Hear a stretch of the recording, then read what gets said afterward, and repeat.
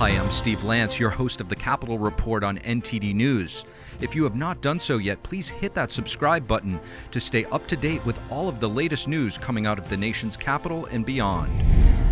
The spy balloon that China sent over the U.S. has many lawmakers concerned. What was the Chinese regime actually trying to achieve by sending it? To discuss the spy balloon as well as the threat of the CCP more broadly, NTD's Melina Wisecup caught up with Chairman of the House Foreign Relations Committee, Congressman Mike McCaul. Here's a look. Congressman Michael McCaul, Chairman of the Foreign Affairs Committee. Thank you for joining me. Yeah, thanks for having me. Okay, so of course I want to talk about the CCP spy balloon. We were talking a little bit about why they sent this balloon over America. What do you think their intentions were? I think they were testing this president, this administration, testing our strength. They wanted to see weakness, and I think they saw some of that. The fact is we didn't shoot it down. When it entered U.S. airspace, we waited until it was exiting the airspace of the United States. And so we have a lot of unanswered questions about this. I have a classified briefing coming up, on this point. But it was a very provocative message for them to be sending to the United States, especially just right before the Secretary of State Blinken's meeting with Chairman Xi in China. I can only speculate that this was done to say, look, we're stronger than you are. And it ended up in the cancellation of that meeting. It's not helping our relations with China. It's making it worse. So in the Foreign Affairs Committee, you all, I assume, will be investigating this balloon. What kind of questions will you be asking? Why wasn't it shot down immediately? Why did we allow it to go over the United States, over critical national security assets? Was the balloon transmitting back to the mothership in Beijing?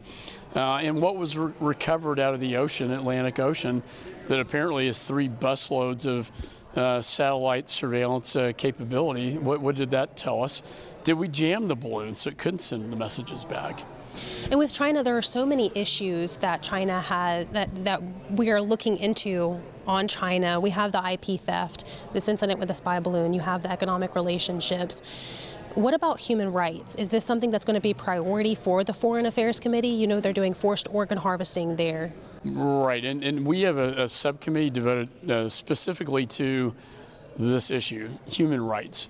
I remember President Reagan, he attacked our adversaries very skillfully with Voice of America and other, outlets that go in country. Like at that time, went into Russia. We can send messages into China. I did that with my Origins of COVID-19 report that got them very upset because it demonstrated it was their negligence that created the monster.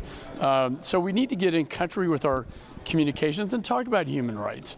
We have a high ground as a democracy, that values human rights and not what China is doing, with the Uyghur Muslim slave labor, with the genocide that's going on against the Uyghur Muslims. And to your point, the most horrific is the organ harvesting, taking live humans and sedating them and taking their, most precious organs out and selling them for hundreds of thousands of dollars. And it's murderous. Just literally killing people and taking their organs out. Wow. I think the American people need to know what's happening. It's very threatening for the regime to have members like you who are wanting to highlight these very big issues that are going on in their country. Last question for you. I want to ask about why should an everyday American care what's going on in China, the values that they're upholding here? Why does it matter to them? Well, just like Putin and Russia, I think they want to expand their boundaries. They want reunification of Taiwan that has 90% of the global manufacturing of semiconductor chips. They want the island chains back that my dad's generation liberated in World War II.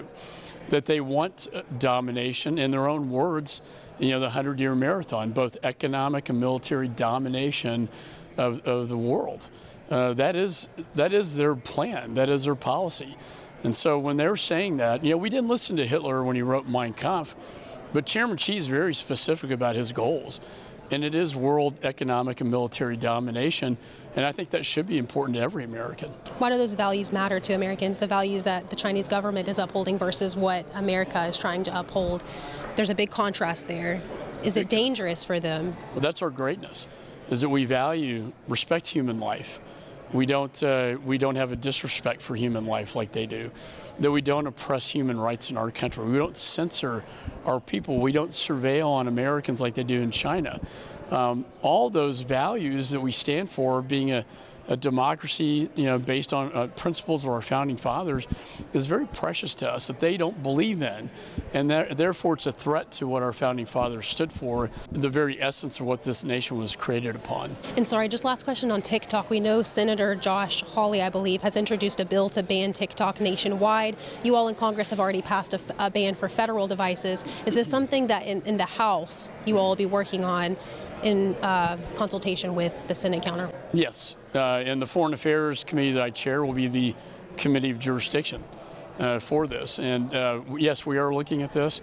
We want to do it the right way, legally, and so we're looking at the various options. It's interesting talking about the charm offensive from China, somehow wanting to meet with members of Congress to say how great TikTok is. And we all know it's a backdoor device in your personal phone that gets access to your phone. All the younger generation out there, I know my kids say, hey, Dad, if you ban TikTok, it may not be that popular, but we need an American alternative to TikTok. It's unacceptable for us to allow a surveillance tool by the CCP to be put in our phones when they download the app. And I think the younger generation, either they don't understand it or they don't care. But I personally don't like the idea of the CCP having access to an entire generation of Americans. Thank you, Congressman. Thanks so much. Appreciate it. The House Oversight Committee today holding a hearing with former Twitter executives, focusing on Twitter's censorship of the Hunter Biden laptop story. To discuss online censorship, our Melina Wisecup spoke with member of the House Judiciary Committee, Congressman Mike Johnson. Congressman Mike Johnson, Vice Chair of the Judiciary. Thank you. Yes, ma'am. So what are the main investigations that you all will be working on Judiciary this next 2 years? Well, we're in the early processes of dividing our labor, and we have a limited amount of time and resources, so we have to be very targeted in what we do. It is a target-rich environment in terms of our oversight, jurisdiction, our investigation authority, and so between that and the Select Committee on the Weaponization of the Federal Government, we're trying to be very deliberate about the priority of how we go about these investigations. I expect that we will begin primarily with the Department of Justice and its various divisions. We have deep concerns about the FBI and some of the things that have gone on there from the top leadership down. We have whistleblowers inside of some of these agencies like the FBI that have come forward, agents who have really very concerning information about things that they've been involved in and been instructed to do. And so between that and the border catastrophe, we're going to have our hands full just right out of the blocks. But there'll be many moving parts to all of these investigations in both of those committees, and I think it'll be a lot to keep track of. I believe in the subcommittee of the weaponization of the federal government, you all have already issued subpoenas to certain members within these agencies. If you could, for our audience, explain who were those subpoenas meant for and what are they asking for? Well, specifically right out of the blocks, we sent preservation notices for records to a number of agencies within the Department of Justice and even to Merrick Garland, the Attorney General himself. They were effectively declined or denied because we didn't have the gavels yet. So we were a little delayed on that because of the speaker's race. So right out of the blocks, we doubled down on the requests that we'd already made, and we've begun to issue some subpoenas, specifically focusing on the Department of Justice first. Our greatest concern about all of this is the increasing lack of trust that the American people have in our institutions themselves. And there's nothing more important than the Department of Justice. If the people don't believe that we have a fair system, that there's not two tiers of justice, two tracks, there's one, that everybody has equal justice under the law and that justice is blind, then we lose a very important element of what it requires to maintain a constitutional republic like ours. So we have to restore the people's trust. And one of the concerns we have is that as we lay the facts bare about the tremendous abuse that's been had in these areas, it's going to diminish the trust of the people even more. So while we're doing that, simultaneously we have to come forward and explain how we can institute process reforms to rebuild that trust. And that's a really a big challenge that we have on our hands right now. So which facts are you trying to lay bare? What are these subpoenas asking for? What are you trying to uncover? Well, for example, we're deeply concerned about the way that parents of school children were targeted. There's a domestic threat tag. Basically, they're using terrorism protocols, domestic terrorism protocols against parents who showed up at school board meetings. So just on that issue alone, by way of example, we want to know how the correspondence developed between the Attorney General and the White House and the National School Boards Association, who initially was involved in all that. Who came up with the threat tag and what parents were labeled? What was their criteria? What information was gathered about them? Where is that information being held now? Are they making lists of American people who they deem to be a threat in that arena, or for example in those who chose not to get the COVID vaccine? We have information that has been given to us by people inside of these agencies that suggest all of this has happened, and so we're going to follow that truth. We're going to gather the documents, we're going to have the whistleblower testimony come in, and ultimately we'll question these top officials under oath themselves, and we'll present that for the American people, and they'll be able to draw their own conclusions. So these are not Republican talking points. This is not a political exercise. This is an exercise of fact-finding to find the truth, because we have to. We owe that to the people. We have to stop these abuses. We have to correct what's happened and make sure it doesn't happen again in the future. And then last question for you.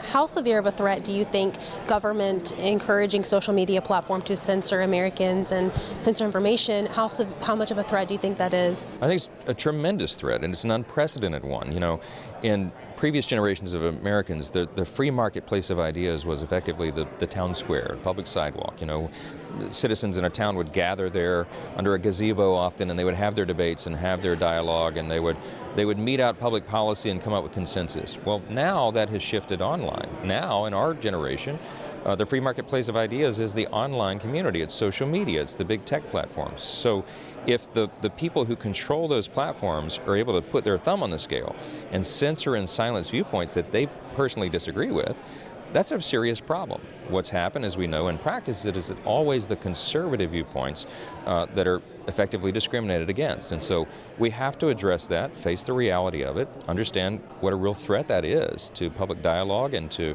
the development of public policy and consensus, and come up with solutions on how to solve it. There's a number of ideas on how to do that, and we'll be going through that over the next year or so. Thank you, Congressman. Thank you. Sure. I just want to thank everybody for listening to this episode.